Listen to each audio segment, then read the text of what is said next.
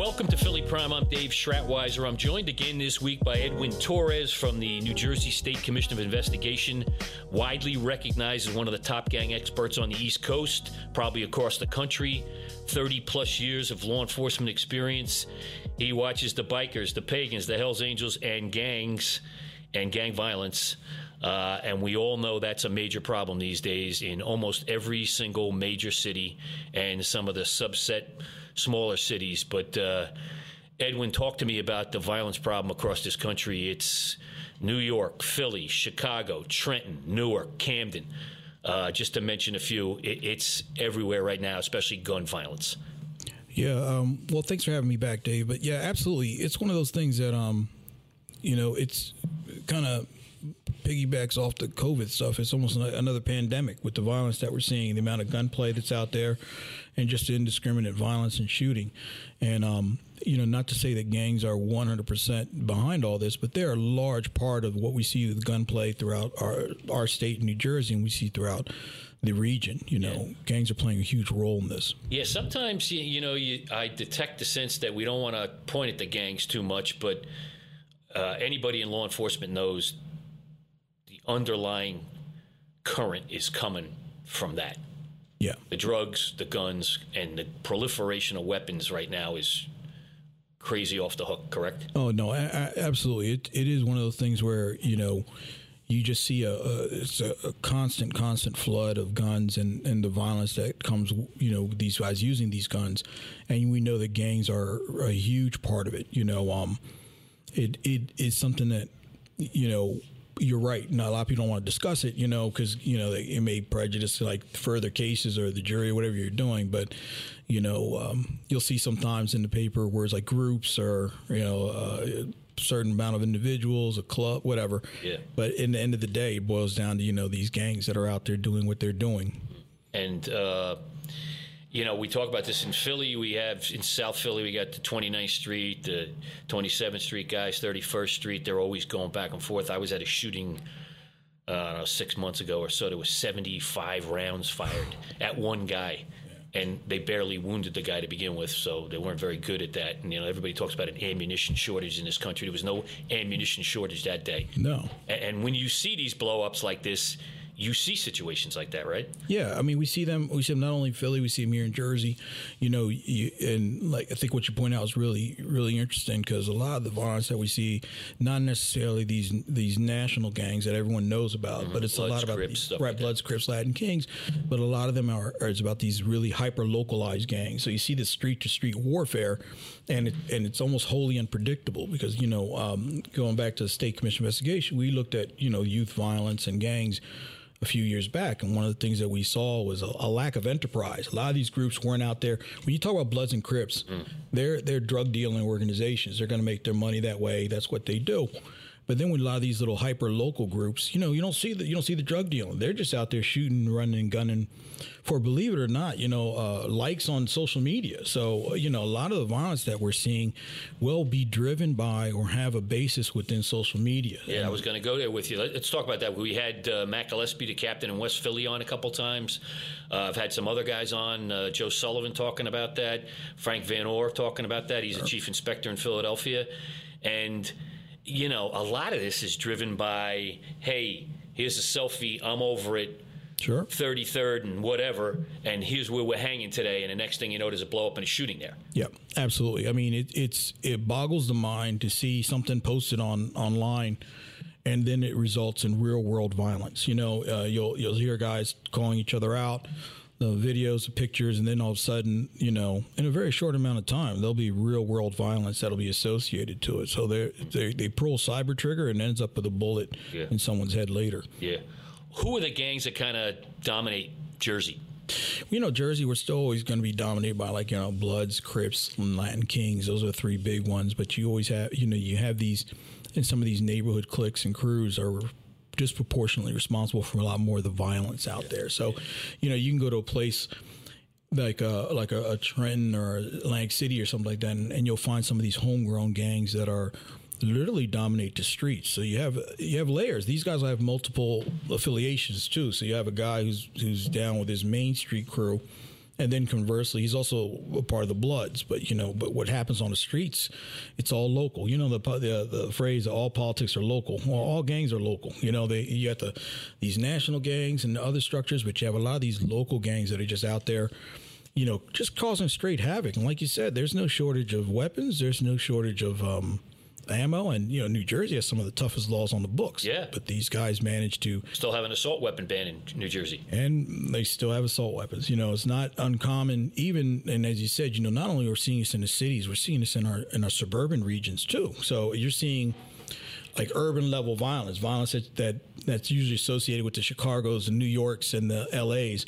We're seeing that in our suburban areas, in our counties that are more rural than suburban, so it's one of those things that, we really need to get a handle on. Really need, I know a lot of people focus on where the guns are coming from, but you really have to focus on why they're doing the shooting, why these guys out there doing what they're doing. Yeah. And girls too. We see the young ladies involved and the age of some of these guys out there, running and gunning is incredible. 14, 15, 13, 15. 12. Yeah. And, what do you, and I talk a lot, we do a lot of training, law enforcement, we talk to them a lot, and I said, what do you do when a kid's been a gang member since 9?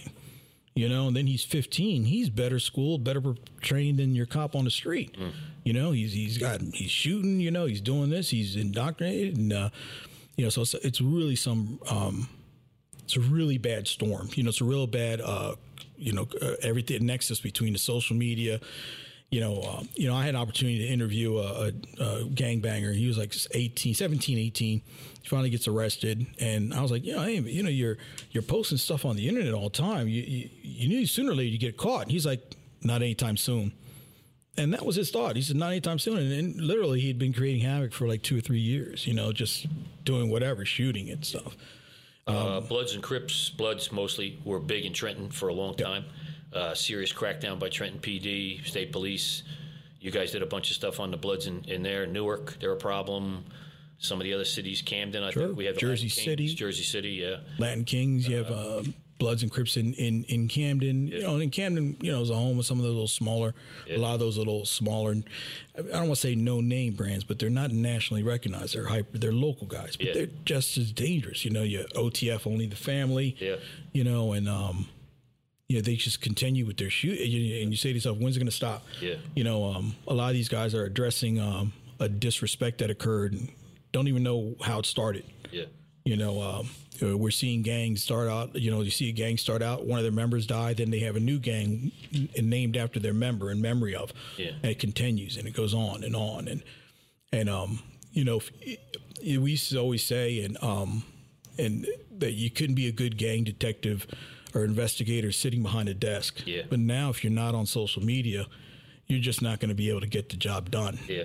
Yeah, you got to monitor that all the time. All the time. And it's hard. It's difficult because, how many posts, how many videos are out there? And then you have the other stuff that goes on. So it's really, it's tough. It's tough for departments. It's just a real bad situation right now. You got to have an intelligence unit now, pretty much. Yeah. And keep up with big cities. You really got to have an intelligence unit that is super proactive, and unfortunately, with a lot of the fundings that are out there, some specialized units are always the first to go. Yes. So, and then of course you get that situation where they do a really good job, and then like, well, we don't need you anymore, or we're going to move you, and then it rears its head again. Yeah, can you come back? Yeah, can we do this again? And you lose all that institutional knowledge that's been on top of it, and you have a lot of these. You really got to stay on top of these guys every day, and gangs, outlaw motorcycle gangs, all these guys, you got to be on top of them on a regular basis so that you can really do some predictive enforcement or analytics and say, hey, what are they going to do next? Yeah. But if you're not looking at them, then all you're doing is putting out fires. And unfortunately, with some of our law enforcement agencies that are just strapped or struggling, you're just putting out fires at this point. What about MS-13? We had a little bit of a problem with them, I remember, in the early 2000s. Sure. In that range, they were proliferating all over the place. What's the state of the MS-13 in Jersey and the Pennsylvania, Delaware area right here? Well, I think, MS-13 is one of those kind of mysteries in our state, especially in New Jersey and in the surrounding areas. We know they're here.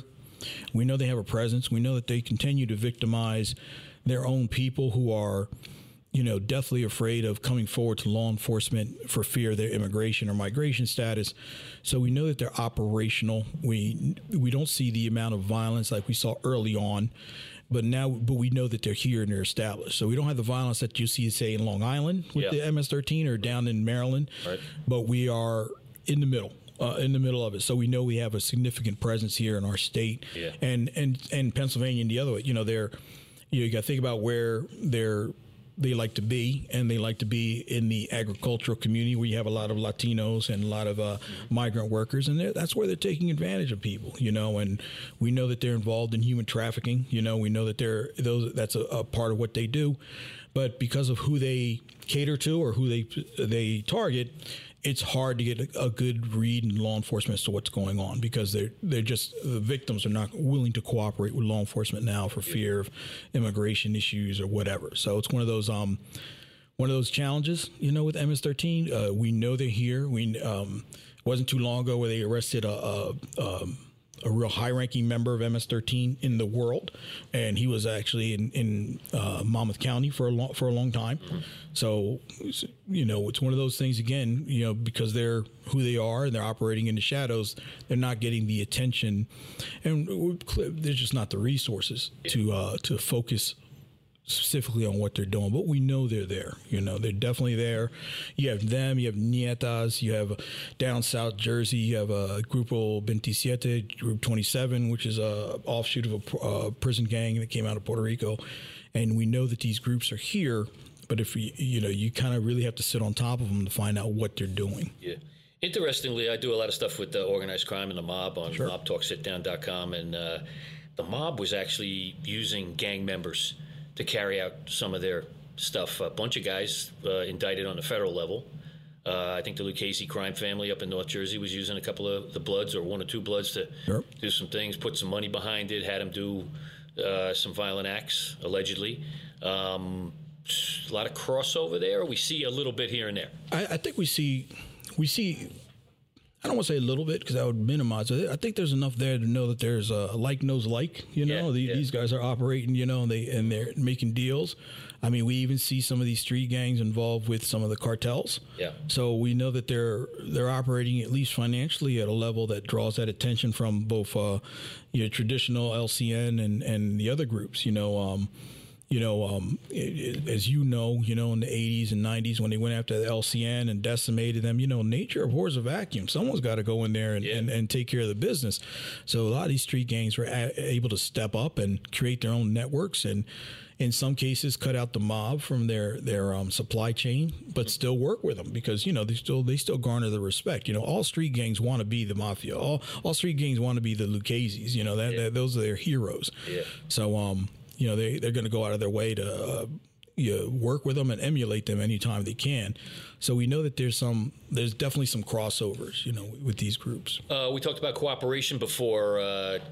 That's a key to cracking down on gang violence. Yeah. You got to have the police departments. You got to have the county prosecutors. You got to have the U.S. attorney. You have to have the FBI, the DEA, everybody involved. State police in Jersey, Pennsylvania, same thing there. You have to have, and president of the East Coast Gang Investigators, you see guys from all those organizations. You go to the big organizational turnouts. I think I was at one with George Anastasia a few years ago in Maryland. Right. Got to talk to 800 of you guys, I believe, who were in attendance. You got to be ears open, eyes open, talking, swapping information to keep a handle on this. Well, absolutely. And that's, one of the reasons why we have a East Coast Gang Rescue Association is because we want, we realize that normal channels of sharing information wasn't exactly as conducive as it should have been. And, 9/11 is probably the biggest example of that, a lot of information, but no one put the dots together. So you have a group like East Coast Gangs, and we're able with our membership, and we have members throughout the entire country and outside, that we're able to share information and try to connect these dots, because these guys are territorial, but they're also willing to cross those lines. And if we're not able to share that information, we're doomed. I mean, I got a call from out west from a guy who was seeing the pagans in his backyard. He had no clue who they, he heard about them, but didn't know what to expect. So, we're able to discuss some of the information, what we saw, and just the same with some of our street gang guys. We'll hear about a guy from New Jersey hanging out in Georgia, oh, what are you doing down there? And so we have all these connections, and I'm going to guess guns. Yeah, that's gotta make a connection. You'd win there. You go to a state where it's easier to get a gun. Come in, come out, and the sources of cash they have, and something else that I know, and we've talked about it, is the as the gangs go into not traditional, what people think is traditional crime, so we see a lot of the gangs involved now in financial, fraud and stuff like that. So it's one of those things where these guys are constantly expanding, finding different routes to make money and to just defy law enforcement. And no boundaries, it sounds like. They have no boundaries. I always tell people, and it's I make it for a joke, but it's the truth. If they could sell whiteout at a premium, they'd sell whiteout. It's all a matter of whatever product they can get the most money in. And right now, after the drug dealing, the human trafficking, which we know is a big part of it, and et cetera, we know that the financial crimes, the credit fraud, identity theft is one of those issues that they've moved into and just sunk their teeth into, and a lot of it, like with the card cashing, cracking and stuff, they're advertising it on Instagram, Instagram and Twitter and stuff like that. And you're like, oh my God, but one of those things that what and what you can prove, two different things. And it takes a while to build some of these financial cases because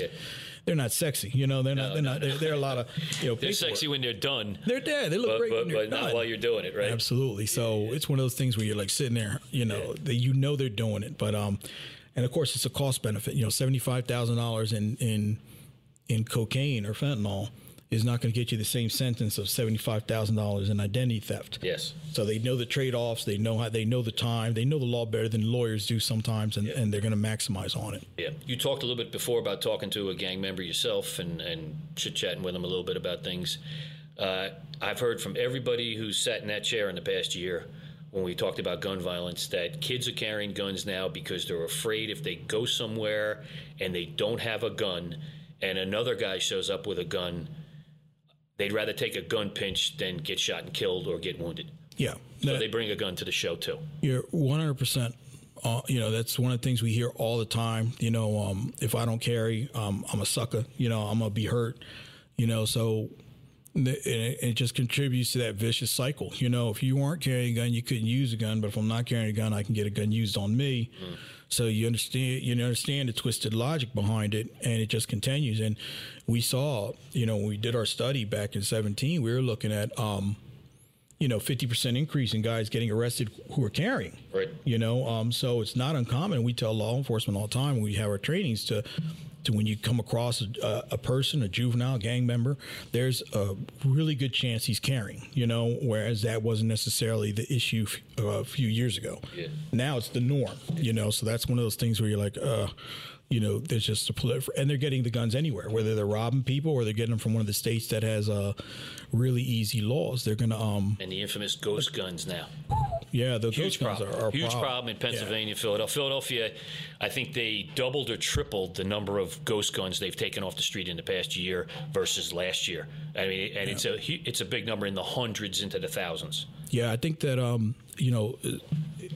it's not quiet. It's definitely the go-to weapon of choice on the streets now. Yeah. Explain to people what a ghost gun is and how easy they are to get. Sure. Well, a ghost gun is what do you call a gun? It's what they're usually.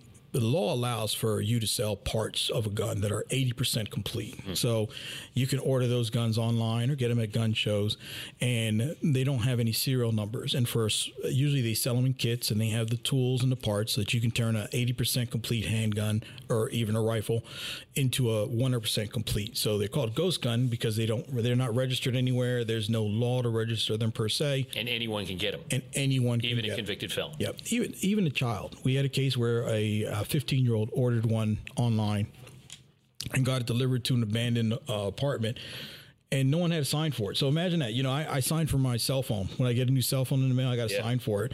This kid got a ghost gun AR-15 and then he had to sign for it and got the ammo in the mail too. Right. So it's one of those things that that blows your mind when you see that. It 3 screws, a screwdriver, and some other equipment, and you pop it all together and go out and test it out a little bit, and you have a working AR-15. Yeah, and that's just the beginning. You know what I mean? It really does. It's scary. It really is scary. And then we know of individuals that are, they're willing to order the parts, to get the parts and put them together for people. It's a lucrative deal. Yeah. Gangs are like any other organization. They see an opportunity, and the word gets out amongst all their associates how to do stuff, and they run with it. So ghost guns are. I think that's one of those things that we're going to see a lot more of. Mm-hmm. I remember when people were making a big deal about the 3D printed guns. Yes. Not anywhere near as dangerous or as prolific as we see the ghost guns. Yeah, in Philly, some of the districts and the captains in the districts have started posting pictures of the drugs and guns they're taking away every day. And I'd say half of the guns they're showing on social media that they've taken away are ghost guns right now. Wow. Yeah, that's incredible. I think, or if you see 5 guns, you're going to see 1 or 2 in that grouping. It's definitely the weapon of choice now. Yeah. If I'm going to get a gun, and then, you can order whatever you want. You have the money, you can order what you want. Yeah. And it's just falling into the wrong hands. Yeah, and the young bucks don't mind taking a pinch for a gun, 13, 14, 15, 16, because they're not going to get charged as an adult. No. And they're going to do minimal time. Yep.